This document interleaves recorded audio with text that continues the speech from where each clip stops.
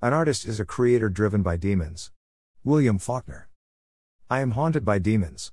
3 demons. The specters of could have, would have, and should have constantly nip at my heels as I run blindly, wildly on a road to somewhere, to nowhere, to who the hell knows where, does anyone care where? What could have been achieved were I not so maladroit, or am I maladroit because I did not hone my skills with the dedication of spider spinning an intricate web, instead choosing to coast early in my career?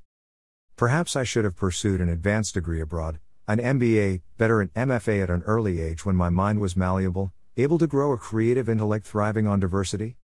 What would have been the trajectory of my life experience had I chosen the adventure of living abroad right after college instead of the stifling security of a safe corporate job?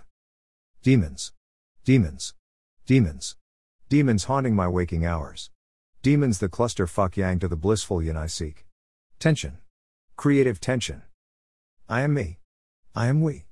I am they.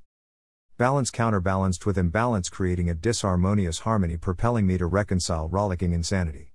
My art is my salvation. Only my time immersed in my art gives me the Sisyphean strength to subdue the demons haunting my waking hours.